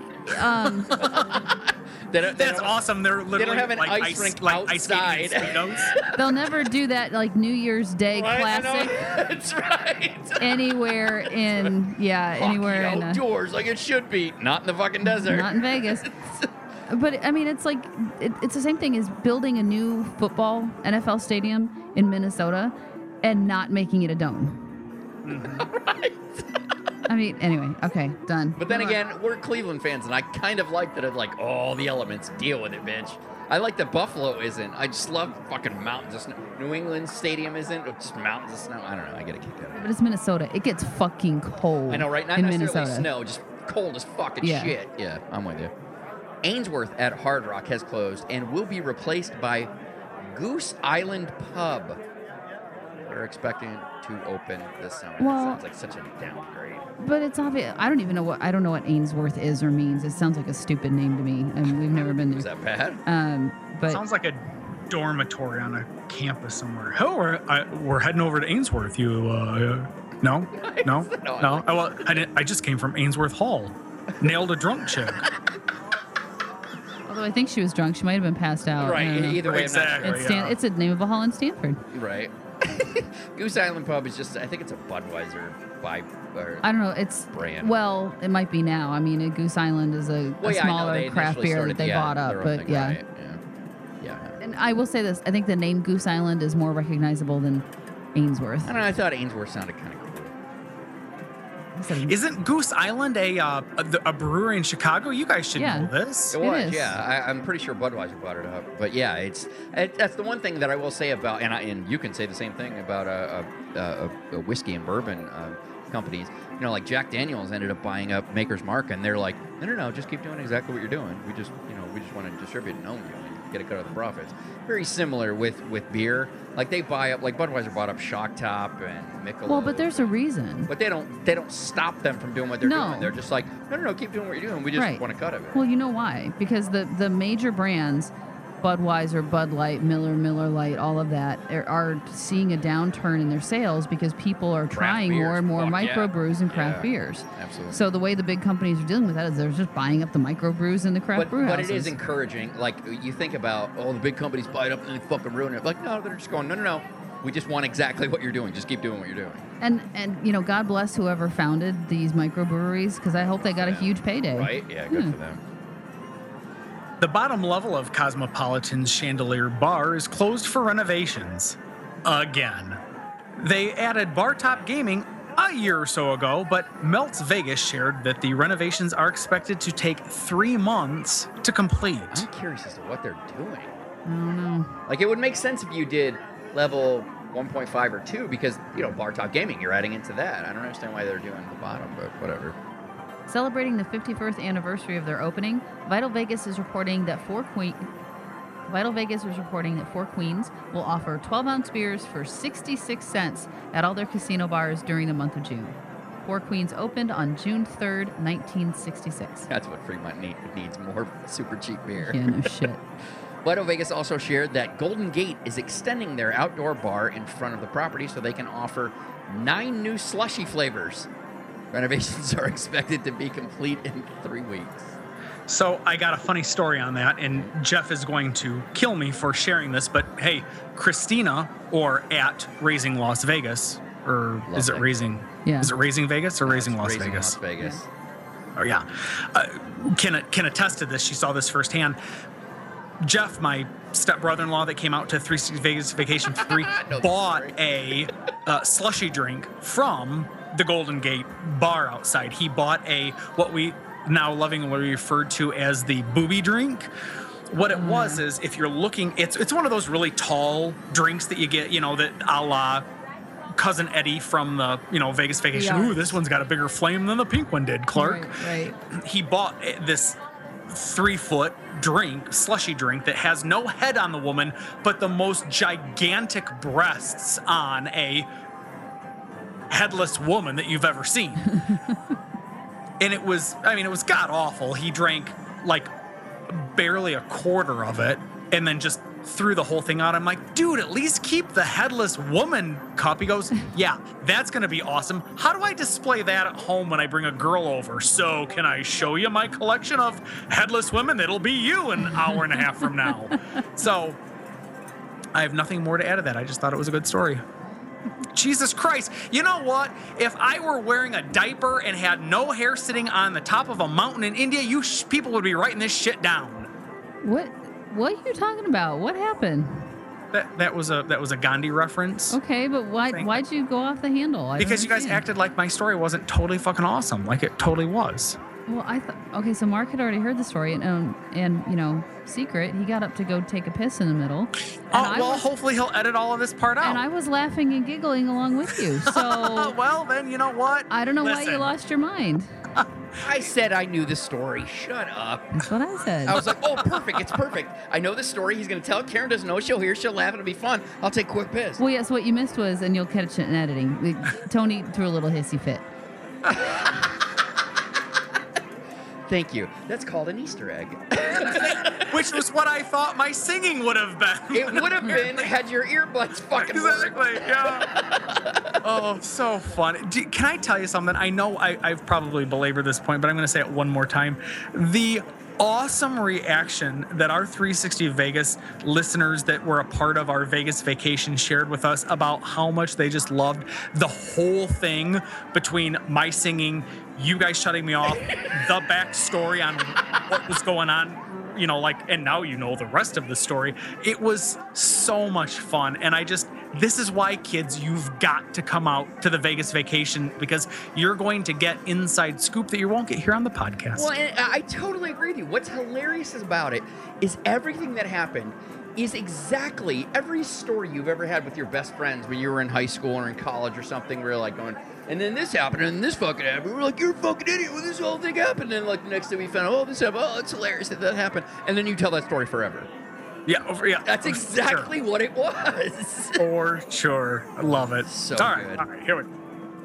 Apparently, the renovations at Brendan's Irish Pub at Orleans will include knocking down a wall and expanding into the space formerly home to Koji Sushi Bar, making it a 9,600 square foot gastropub. No word when the reservations will be complete. For the However- renovations. What did I say? Reservations? It's a restaurant. I know, You need right? reservations. I want reservations now. I'm like, we don't know when it's going to be open. I don't care. No word when renovations will be complete. However, the cost is estimated at $3.6 million. Good for them. At a gambling conference at the Mirage, Steve Wynn was reported as saying he doesn't get the nightclubs at his properties, but he likes the money he gets from them. He went on to say he didn't get Facebook or Twitter and thought that they were a waste of time. Oh, and get off his lawn. Get off my lawn. Right. You read my mind because that's exactly what I was thinking. I can't entirely blame him though I on know. any of it. I know, but still. On any of Well, that's you can't what be shows. old and say any of these things. Hold on, that's what shows that we're closer to his age because I completely agree with him on the nightclub side of things. The Twitter and Facebook, Although I think, have their you place. and I would go to nightclubs if it wasn't the bullshit waiting for fucking ever. Like if it was just like it's expensive to get in and the drinks are kind of expensive, we would do that. But it's like no, you got to wait here for fucking ever. You got to do this. No, it's $200 if you want any drink. Like going, okay, now you're fucking high. Now this is ridiculous. Yeah, no, I agree. Although the more and more and more I see my friends on Facebook posting pictures about this week in particular has been really rough because at least here in Michigan, this week has been the last week of school for, these little crumb crunchers. And so I'm getting all of these ridiculous, like, first day of third grade, last day of third grade pictures. Oh, that is. Your fucking kid has only aged like 180 days. Oh, look, they look completely the same. But I will say this, because there were a shitload of those. I've never seen that many first day of school, last day of school pictures. I was surprised. Actually, I noticed there were a lot of kids that looked really different. Really? Yeah, I thought so. I mean, because normally I'm with you. I'm like, really? Okay, I get taking a picture the first day of school for all the years so that when they graduate, you can have this wonderful little monologue that just embarrasses the shit out of them, aside from their standard school pictures. I get that. But no, there was, oh my God, first day of school, last day of school, first day of school, last day of school. I didn't see any of these. I love how... Because you don't follow people that has kids. I know, right? I love how clued in I Christina. am to certain things and how completely oblivious I am to other things, which is why I enjoy listening to you guys. I'm like, what's going on in the regular world? What's going on? Regular. It just I'm begging you, please, for God's sake, just kill another goddamn gorilla for me. That's all I want to see in my Twitter. You know what? You know what? I'm gonna manzy you guys on this. You don't graduate from 6th grade. You don't fucking graduate from it, or 5th grade, or whatever the fuck it is. Right, whatever the graduate delineation from is high these school. days. You don't fucking graduate from. You don't get a degree or diploma graduating from 5th to 6th grade, so guess what? That fucking blows me away. I'm like, oh, it's his 5th grade graduation. I'm like, he's not fucking graduating from 5th grade. He's not graduating from 5th grade. He knows how to cut with non-sharp scissors and he can glue. Right. Your kid's the next fucking Einstein. Thank God for that. I know. It's like we celebrate mediocrity. Oh, I wonder why we suck now. I wonder why China owns us. Can't wrap my head around that. Oh my God, the rant you two are going on to because of kids. And get off our lawn. You and Steve Wynn, you guys need to be buddies and hang out. Right. After 8 years, 2 strip properties, and nearly 3,300 performances, the Jersey Boys management announced that they will close the production on my father's birthday, September 18th, after setting a record for the longest running Broadway-themed show in Vegas. Really? Yep. Those who have already purchased tickets to shows after the September 18th deadline or showing, well, they can return and get a full refund for them. I was amazed that this actually had lasted longer than the Phantom experience show I'll thing tell that they had you at exactly why, Vacation Tony. Forever. I'll tell you exactly why. Karen's experience. When we went to that show, she was only vaguely familiar with the Jersey Boys and some of the songs that they had. Well, not the Jersey Boys, obviously. Frankie Valli and the Four Seasons. Right. She was familiar with like a few of their songs and got in there. Not only is the story really interesting, right, but basically knew every As single the song they was did. going on, you're like, hey, I know that one. Holy Oh, shit, I know I know that this one. song. I Yeah. know this one too. Yeah. And that I think was and Phantom, the other, and I agree with you. My initial thought too was Phantom is that's got to be more popular. I think the difference was It was the winner. If- It was the leader before this. if you've got folks that knew and loved Phantom of the Opera and had actually seen the full production, this was the condensed 90-minute version. So little bit of a different thing. And I'm sure the Jersey Boys wasn't the full. Was it the full Broadway show? I can't remember, to be honest with you. I can't. If it was, it's almost indistinguishable.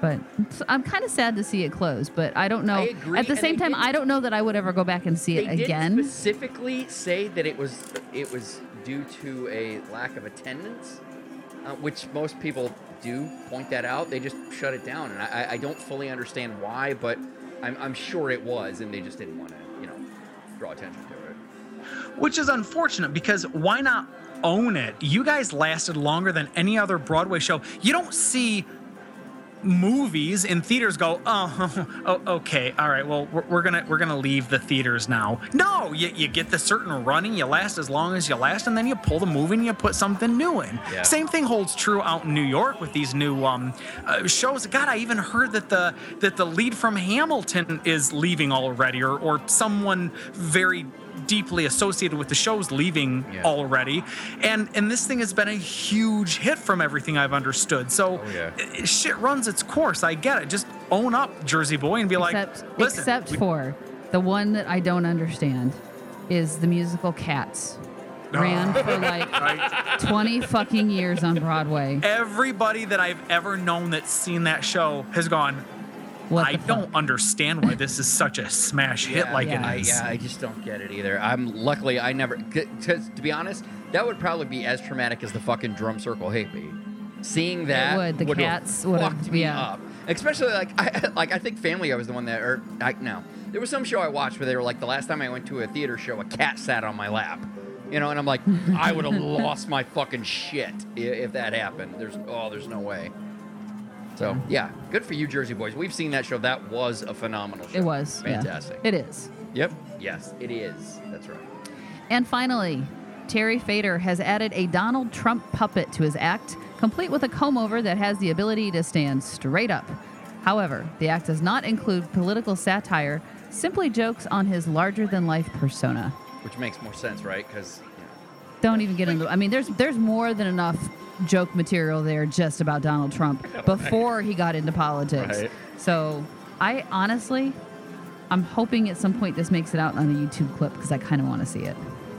I think it's a great idea. You're not wading into politics. You're not going to inherently offend 50% of your audience. Right, it's just it's a cute idea. And even folks that are, and trust me, I've got lots of friends who are huge Trump supporters who were otherwise what I thought were apolitical, and all of a sudden they're like, oh no, this guy's the second coming. Oh my God, they're like, disturbing. But he's so funny because he's such an idiot when he says X or when he does Y. Still love the shit out of the guy, but he's an idiot. And it's, I bet, good for Terry Fader. He's tapped into something without alienating his audience. So these people aren't your friends anymore, is what you're telling me? Listen, I respect everybody's crazy beliefs, right? You can believe in whatever you want, like fair enough. There not being a god. So it's I like how you did that. Nice reverse. I like it. Oh, you're a quality host. I'm so happy I got you. All right. Well, I guess that's it for news and prop bets. Let's check the river.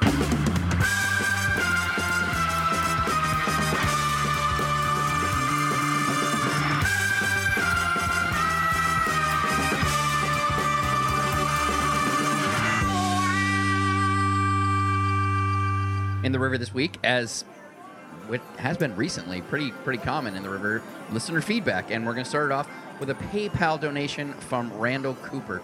He didn't give any words of encouragement or anything else, but I think that PayPal donation spoke for itself. Well, thank you, Randall. That was very generous. It's humbling when you see something like that come across. You're like going, oh, you just gave me money for what I did. Isn't that weird? Like somebody actively. I mean, forget even if he gave you $1. Yeah, isn't that weird? Randall had to have taken the time to actually log into the website, Yes. log into PayPal, take that initiative. It is mind blowing in a humble sort of way. 100% agree with you. 100%. So you ran a Twitter poll. You had asked, would the folks participating in 360 Vegas Vacations be interested in a high-end steak experience to be a part of our usual Vegas Vacations? And why don't you give us those numbers? Tony, in a landslide, I believe is how they refer to it, 79% said they would join us if we planned one, while only 21% said that they wouldn't be able to. I listen, I love interacting with our listeners in general, and I think this Twitter poll option is really interesting, and I've been trying to figure something out for a while, and it's basically at this point now, we're thinking about Vegas Vacations and options and what is it we do for future ones, and I was like, well, boom, I'm just gonna ask the people that want to come to these things, what do they think? And you guys responded in significant numbers, and so now a high-end steak experience is an option for future 360 Vegas Vacations. I'm not going to say it's a definite, but it's definitely now. Now I won't even think twice about it when you have virtually 80% of people going, yeah, fucking do it. The one thing we got to do if we're going to go to a high-end restaurant is we got to figure out a better way to do the checks. I completely agree with that. I completely agree with that. So that's where you're going to have to work with the properties ahead of time. No. These things, obviously, when you start to get to a high-end area, is where I will be working far more intimately with the property to figure out the exact logistics of how this is going to work. Because there's no fucking way we're going to show up with 20, 25, 30 people to have these ridiculous, expensive steaks, and we're like going, so are you guys ready for us? Like, well, we're not really ready. But like, oh, are you fucking kidding me? I'm aware of how much we're about to fucking give you. You better fucking get right real quick. So Karen, jump in here. When you're laying in bed whispering sweet nothings into Mark's ear. You mean when he's snoring into mine? And I'm swatting away going, shut up, I'm trying to sleep.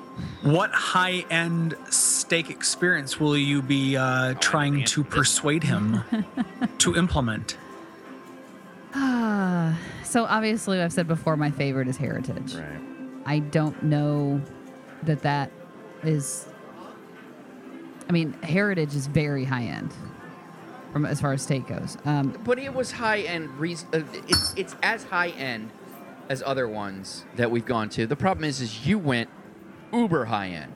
Don't think of that. Think about the regular menu. You also didn't let me finish because the rest of it is sort of the space. And again, we're not. I realize we're probably not talking a group of 40 people that we're going to bring in, but you still want some place that can accommodate us. It's probably going to have to be at one of the major properties. I've already thought about this. It's going to be a private dining situation. It's going to be. All of these places have them. Yeah, I know they do. But then again, for you to figure out the check thing, because that's going to be a challenge. I've already thought of, before I even reached out to people, I knew how this was going to go. I'm kind of surprised I'm saying this. I would probably recommend going with STK for the first go round and see how that goes. The one downside to the STK is it's not with either Harrah's or Caesars or MGM, right? Which you're having Currently conversations with right. and may be able to arrange better. So if that's the case and we're looking at one of those, then Heritage is obviously on the table. But we'll see. I've been to Strip Steak and loved it, and I've been there and haven't. But it's also down at the far end. Which actually, if we're staying South Strip and doing this, I'd probably say Strip Steak. There's a lot of things up in the air for Vegas Vacation 4. Like, as we've disclosed before, the original concept when Tony and I started working together to develop these was a South, a Mid, and a North Strip. However, what Luxor did for us has really kind of changed the game, and now we are basically everything's up for interpretation now. We don't know what Vegas Vacation 4 is going to be. We don't know where we're going to stay. We don't know how this is going to work. So we're exploring all our options. But I agree with you. Like, my initial thought was, as much as from day one, when we started the show, I was like, STK. It made perfect sense to do it. However, depending on however this thing plays out, maybe if we're staying at Luxor, we go to Tender. Oh, I forgot about Tender. Yeah.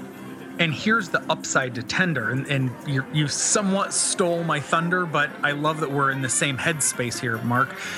one of many awesome parts about if we were to choose Tender, you can get I believe, $50 off your $100 coupon or $50 off your $100 tab benefit through My Vegas. So for all of our listeners who I'm sure are like us that's and have clever, Tony. it's just something to throw out there. It's just something to, but again, it's our opportunity to I say reward, that's a slightly condescending way to say it, but to show thanks and appreciation to Luxor for all of the things that Luxor has and will do for us. It's not condescending. I've specifically spoken to, because obviously Michael Patton, right? Michael Patton? Yeah. Yep. Is that his name? Yeah. I swear we had a listener named Michael Patton. He is a listener. He was on the live podcast. No, I'm thinking of J. Mark Patton. That's what I'm thinking of. Oh, gotcha. Anyway, I have, because obviously he's a casino guy, so he hooks us up with the table games, but he's not hooking us up with rooms or resort, food or whatever, food and beverage. So I'm dealing with some new people now, and there's a lot of exciting things. I don't want to ruin anything for anybody. Well, but no, think about the other plus side about that. We have dinner at Tender. Hey, the tables are right there. I trust me. I'm working on this, but now once again we're in the same realm as we were with Tropicana, where I'm working with somebody, and obviously we don't. Luxor's not going to get fucking bought from anybody underneath. So it's basically, do these guys want to play ball? And ultimately, the one thing that I've talked about with Michael is like, no matter what happens, I'm pretty sure we're going to do something with Luxor next with gambling, time, based at on least. what they did. Yeah, Absolutely. We're going to make an effort to get down there because they've earned it, and we want to showcase them, and we want, to reward them for the way that they treated us. So Absolutely. there's a lot of shit going on. Anything can happen. We got a long way until the next one, but it's fun. I almost wish I could share all the shit I know with you guys, but at the same time, I don't want to be like, this is happening. None of those things are going to happen. It's fluid. It's very fluid. Yep. And then next up, we've got a couple of emails. The first one is from our dear friend John Williams, and it is titled, "You Guys Are Awesome." You're going to love this. Aw. I was recently diagnosed with a condition. While not life-threatening, it makes it very difficult for me to speak. I originally said I wouldn't be going to Vegas Vacation 3. My wife said, "Why would you not go? Are they expecting you to give a speech?" I love that woman. I contacted a few people that were going and let them know what was going on with me, and they all said the same thing. Don't worry about it. Just come to Vegas and enjoy yourself. That's all that matters. I especially liked Tony's response to me when he said, "You really think with me there you will get a word in edgewise?"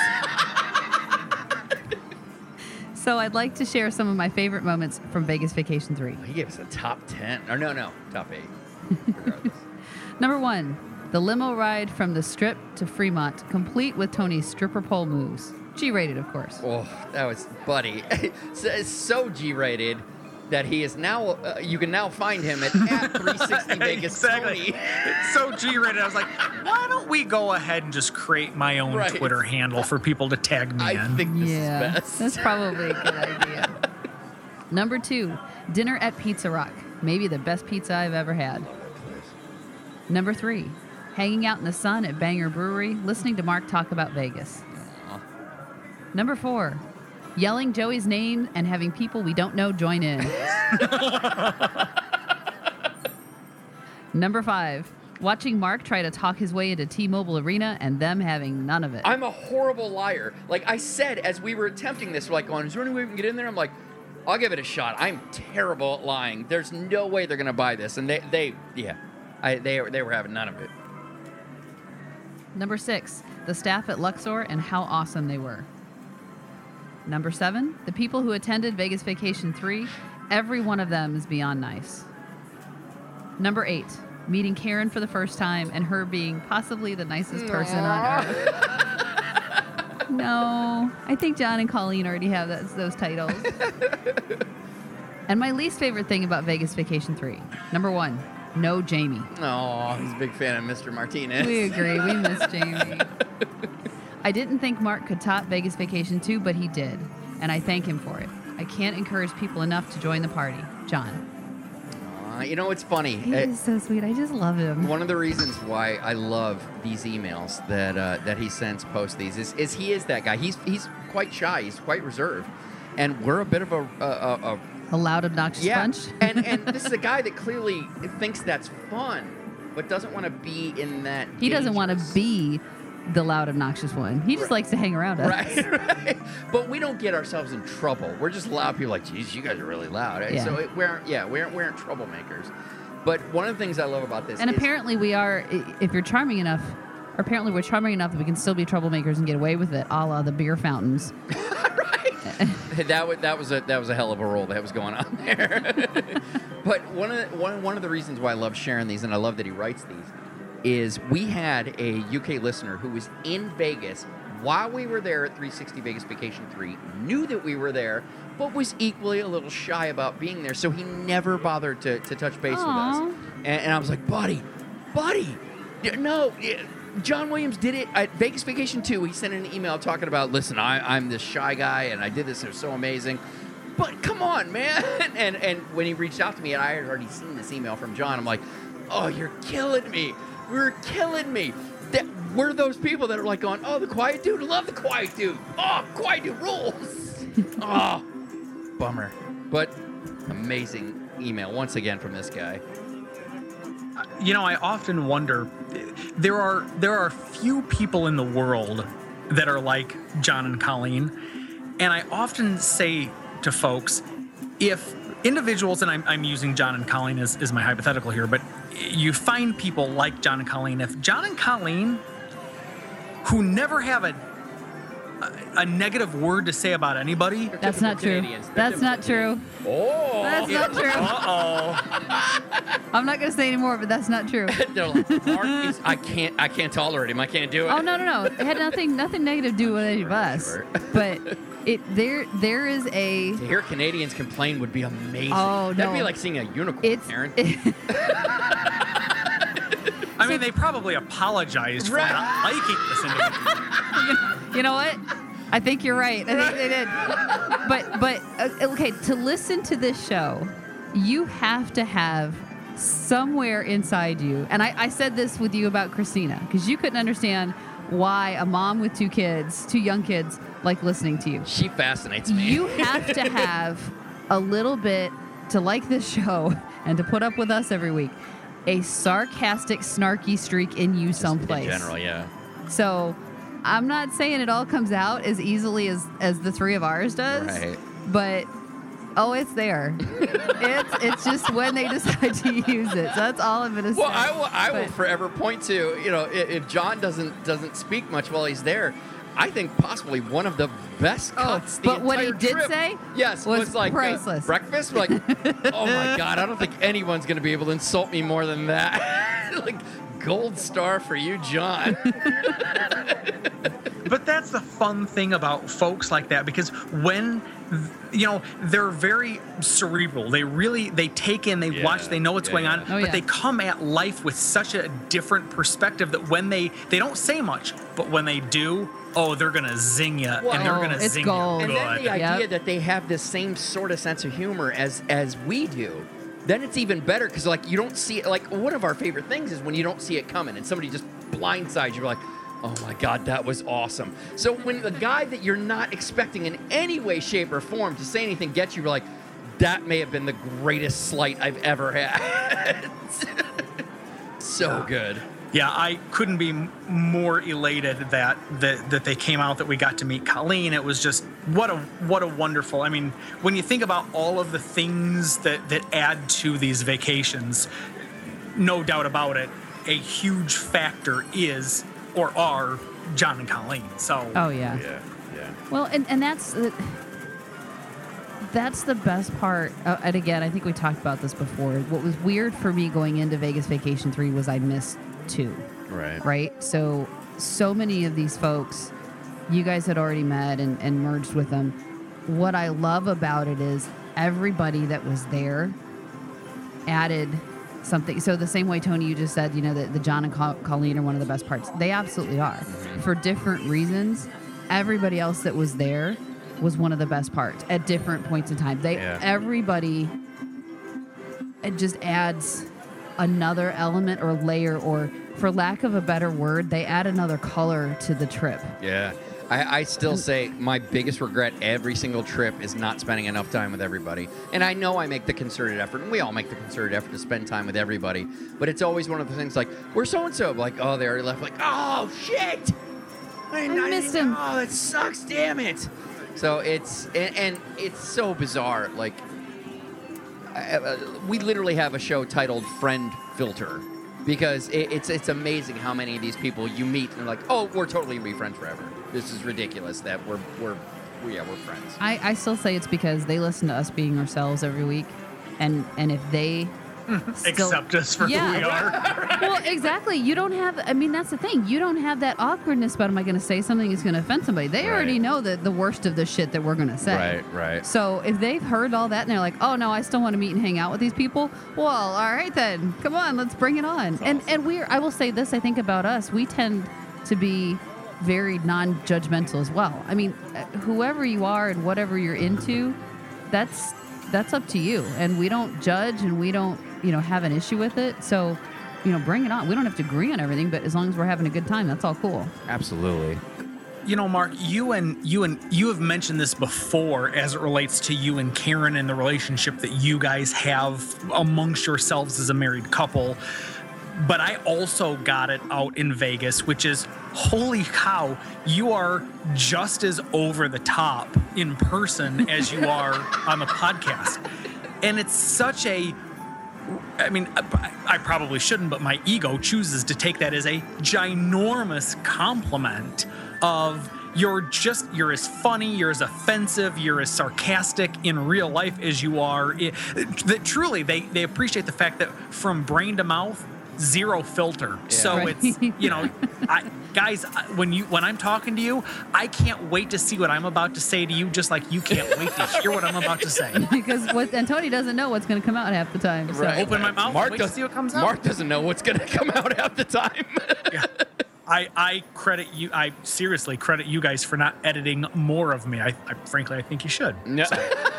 I'm like, I can't wait to do this. Where would be the fun in that? Right? We've got to make sure they all know the same Tony that we know and love. Absolutely. Do you mind, Mark, can I take this email from our buddy James Jones? I think you should. I mean, it's basically for you. All right. It really was. So our buddy James emailed us and he said, I finally got around to listening to your last podcast.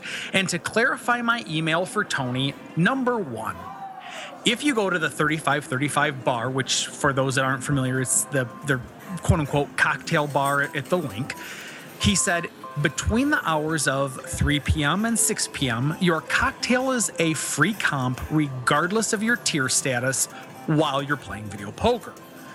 Number two, if it's outside of the 3 to 6 p.m. happy hour, then your cocktail is $2 per drink if you're gold or platinum, or even if you don't even have a player's card, but you're still playing video poker. He said at least this was the case as of April 17th, 2016. I hope this helps. James Jones. All right, so James, buddy, thank you. This is good information. Mark, if you don't mind, in July, when I podcast on Vice Lounge, I am likely going to use James' information, relay that to our listeners, because I know that that's important to them to find out. But James, this was exactly what I was looking for, because nobody gave me anything definitive. Nobody gave me anything concrete of either yes or no drinks could be comped, and if they were comped, here's the time when you should go in to be able to enjoy them comped. I'll be honest with you, Mark. I was at the Link prior to Vegas vacation start. Oh, well, we were all at the Link. Yeah, okay. Yeah, we know, and we were looking for you. Yeah. So when we were there and you were looking for me, I was at 3535 bar, and I got a drink apparently comped for me, but only once I read James's email here did I realize that I paid $6 for that drink, and I shouldn't have. Oops. Yeah. But seriously, James, thank you. This is incredibly good information for listeners that like to drink cocktails, not necessarily a beer per se. Go to 3535 bar between 3 and 6, they're comped. Outside of that, they're $2. Even I have to concede for $2. I think they make really quality drinks that I'd be willing to play some video poker and pay $2. Well done, James. You're transitioning shows. He's going to be on 2 podcasts. Oh, see, buddy, in 2016, you got to be much more clear on what transitioning means because it's okay now, and we accept I didn't think there was a whole lot that you could do with an email, but fair enough. And our last email is from Scott Pierce. He writes, I just wanted to take a quick moment and thank you for your work. The podcast is awesome. The time and effort that yourself, Karen, and your co-hosts, both past and present, more present than past, put forth is greatly appreciated. That was my commentary, by the way. You guys make our trips better and the time in between the trips more tolerable. Keep it up and good luck in Vegas, Scott. So for the record, I put no effort into this show other than showing up. But your personality, it's very similar to, while I made a joke, it's very similar to Brian. Brian made virtually no contribution to the show, but it's your personality and your opinion that is the contribution. And Brian did make a contribution to the show because he really helped you flesh out the whole idea and the format, and Agreed. he was somebody that you bounced ideas off of. Matt obviously was part of the. What did we do? We did reviews with him. We did Annie Up. And reviews. So I mean, he did. He invented reviews basically. Yeah, he definitely put some effort into it during his time here, which is awesome, and we appreciate it because obviously we're still using the reviews format and everything else. Yeah. And Tony, although maybe not as visible to some folks, I know that you and Tony talk about this shit a lot. It's amazing. Like I used to do similar things with Matt. To be fair, I used to do similar things with Matt. So even before, obviously everyone knows that Tony does, the 360 Legal Lounge, but he does his own podcast. Yeah, he's got his own podcast. He's got his own life, but Tony, you really do also spend a lot of time on the show, and I know Mark appreciates it, so I will say thank you, even if I know he will. But he's been an amazing sounding board. It's while I don't discredit, I love all the time that we have with Brian, and Matt was absolutely amazing, and all my other co-hosts have come in. Tony has really kind of matched my energy and creative direction. Their juices are interflowing. Yes, it very much helps me, and I'm like. Y'all are mixing juices? And See, you didn't get that right off the bat. Come on. He is the perfect, like, oh my God, I have an idea. I need to talk to somebody about it. And Tony's so sweet. He's like, well, let's stop and think about this for a minute. I know. While Brian was like, that is awful. Like, do you have another idea? I don't have any other ideas for you, but that was awful.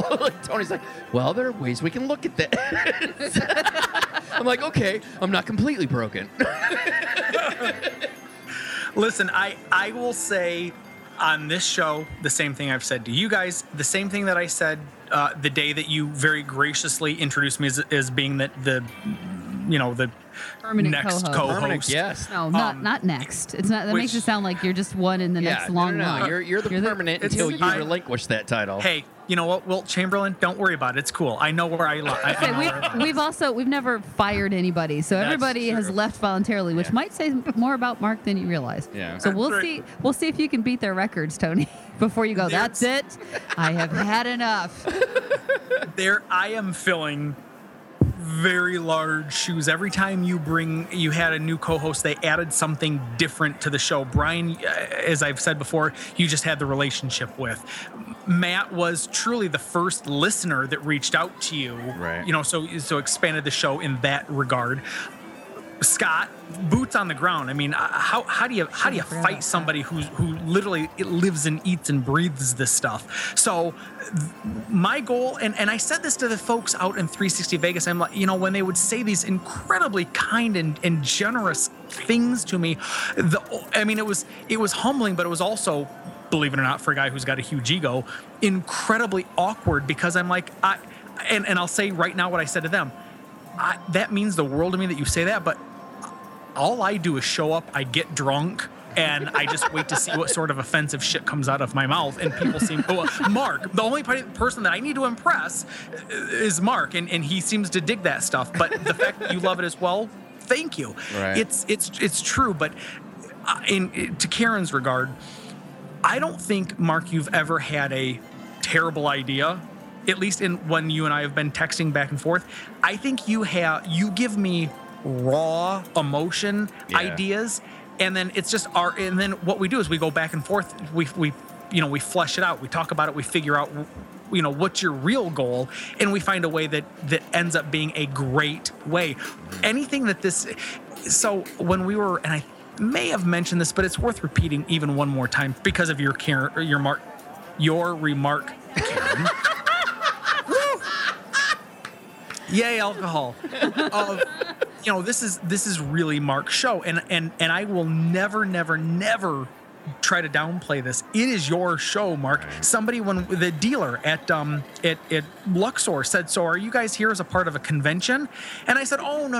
I said, that guy," and I pointed to you, and I said, "That guy, he does a podcast. All of us here, we're all just fans, and we listen to the show." And so we came out, and he's like, "So all of you at all of these tables are here because of that guy?" And we said, "Yeah, exactly." Yep. Aww. So people don't understand. The man behind the curtain is Karen and I get an email from Mark the day we record this, 5 hours ahead of time. Well, which Tony, you'll actually open up and look at ahead of time. I don't look at. I sit down and go, okay, wait, where is it? So did okay, Brian. found So it. did Scott. Matt may have read it early. But I've gotten to the point where I realize I at least have to skim through it to see the stories, because otherwise we get something and I was like, wait, what? I'm sorry, didn't mean to cut you off. No, listen, I think here's where all of this came from. It came from Scott saying, sending this incredibly generous email, at least, and I'll give my 2 cents, and then you guys should definitely jump in here. But my point is, what a really gracious thing for Scott to say. Again, just much like Randall, who gave a PayPal donation, much like John Williams, who sits down and will take the time to send an email, or our buddy James on 3535. Not only do they just take the time to type out an email, but when you get to see, and really 360 Vegas Vacation 3 put it in perspective for me. For the longest time, I viewed my contribution to the show as just being the drunk idiot that sits down and says crazy stuff. And then you get to meet these folks, or you get to read Scott's email, and you're like, my goodness, you people care what us assholes say about this. What are you doing? So seriously, Scott, that was a very, very, very kind thing, but please understand, it is 100% Mark. Everything that you see is Mark. And I really appreciate that. And while I do know listen, I am the guy that writes all the show notes. I'm the one that does all the research, the blog posts, the social media, like all of that stuff is me. I still firmly, and I made this argument with Brian very early on when he would start to kind of, say that he doesn't do much. I couldn't do this show without my co-host. I couldn't do it. It wouldn't be the show that I want. Like, listen, I'll make all the effort so we can get together and talk to each other and like, listen, this is what we're going to talk about, but honestly, it's what we're going to talk about in between when we try to make each other laugh and have a good time, and that's really, like, I appreciate everything you're saying, and it does mean a ton to me that the effort that I put in is recognized, especially by those who participate. But I couldn't do this show without you. I couldn't do it without Karen. I couldn't do it without Brian, Matt, Scott, every co-host I've ever had. I couldn't do it without the people that I have fun doing it with. I mean, I could write these notes and I could get a co-host in there, but if you didn't make it fun to sit down and record and have a conversation with and make each other laugh, and like the people I want to hang the number of out with. times that he laughs when he's editing, like he'll be listening on his earbuds, in the bar, and I'll be in the living room, and all of a sudden he just laughs out loud, and I'm like, what? And it was something that we said that he's listening to again. I mean, it still cracks him up the second and sometimes the third time he's got to listen to it. It's funny, in the early versions of the show, I would say for like the first 50 episodes, maybe even more, I would not only edit the show, but then I would re-listen to it again while I was at work. And I would still laugh out loud. I'm like, that's amazing that the third time in, I still think it's funny. But I want to touch on something that, Tony, you said that at the 360 Vegas Vacation 3 was kind of eye-opening for you, as folks were thanking you for your contribution, and really and I don't want this to come out as sounding egotistical, because I don't mean it that way. It's a very weird, it's something that you had to get over quickly. It's weird to think, number one, that these people just tune in to listen to what you have to say about this shit. I know, right? But it's also even weirder to think they will plan their vacation time, their time off from whatever happens in their lives to come and hang out with you because they listen to you every week. That's a very weird, it's tough to get used to. It's flattering. It's It overly is. flattering. It is. I mean, there's. I'm not gonna lie. There's a part of it. It's like, yeah, these people come to see me on their vacation. I mean, but it is weird when I'm trying to market to these various companies that I'm working with about going, all these people come for me, and I feel like a huge dick, but I'm like, this is what you idiots want to hear. and it's there's an ego part of it, but it's also like I can't believe. It's humbling. Yeah, it's very humbling. It just.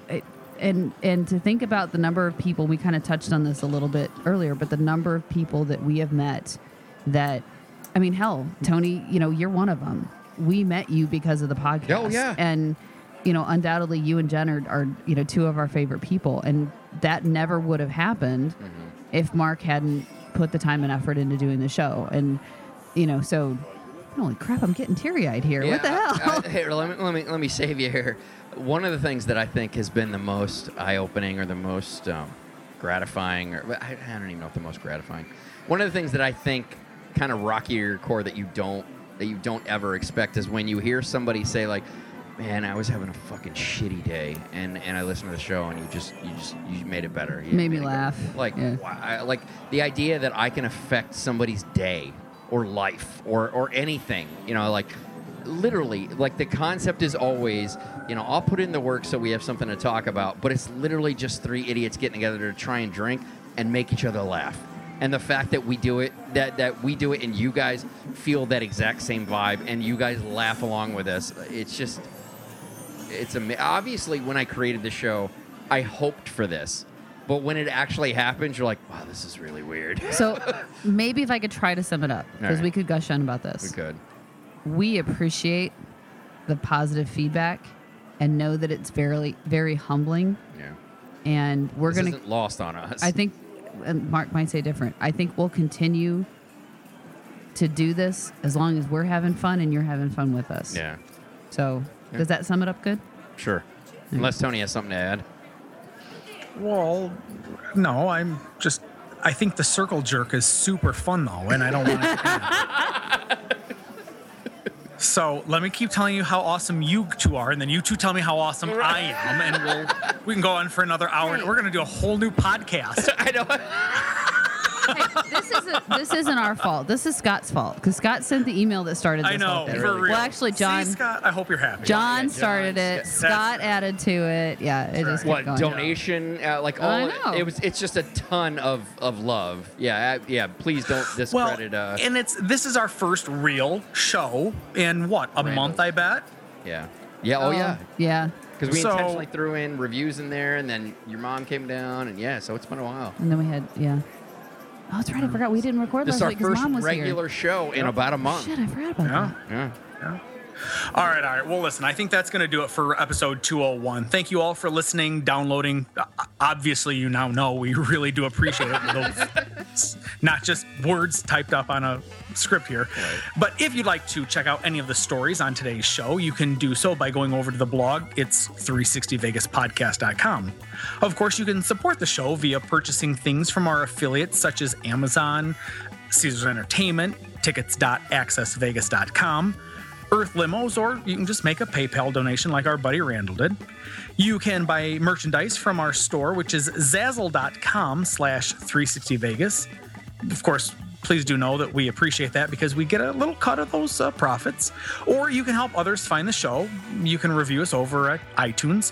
But if you'd like to send some feedback, much like Scott, James, and our buddy John did, if you want to do it written or audio, you can do so. We're at 360vegaspodcast@gmail.com. Tony, where can people find you? I am proudly at 360Vegas Tony. Karen. I am at Karen Mark.